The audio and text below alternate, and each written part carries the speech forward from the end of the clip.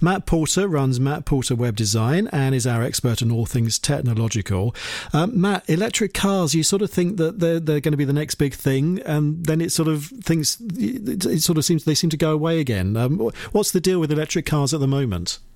Well, I think there's still a massive push towards electric cars or alternative fuel cars, because all the manufacturers are producing vehicles which have electric models in their range. I saw an advert last night for VW, which was purely their new electric range. I think there's about 4 different cars that they're producing. So there's still a massive push towards electrification of vehicles.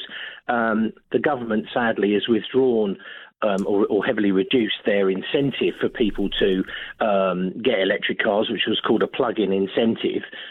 So because of the cost of an electric car, they are generally more expensive than internal combustion engine driven cars or powered cars.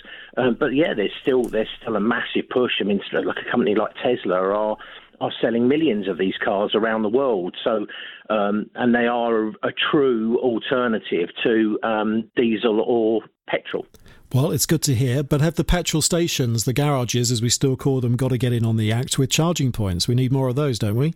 Yeah, they are. There's deals now. I think there's a deal in place, I think, with BT and one of the charging companies, where they're going to start or have started putting charge points on the forecourts, or near the forecourts, on the forecourts themselves. They're thinking ahead, really, which is great to hear.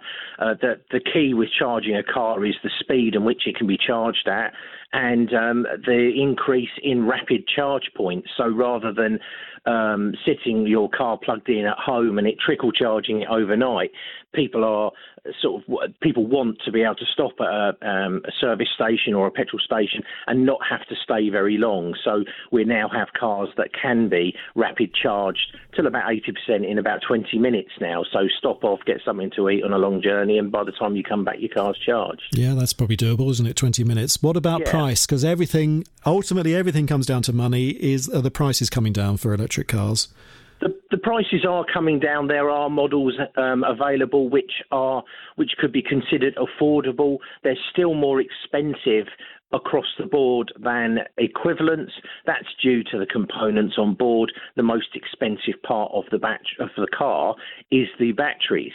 They're actually not one battery. They're sort of thousands of battery cells in the bigger electric cars, and the cost of producing those is high, but it's coming down all the time because there are now dedicated factories around the world that are just there to produce lithium-ion batteries, and because they're dedicated factories, they can do them much more cleanly as well. Matt Porter, always good to talk to you, Matt. Matt runs Matt Porter Web Design and is our resident expert on all things technological.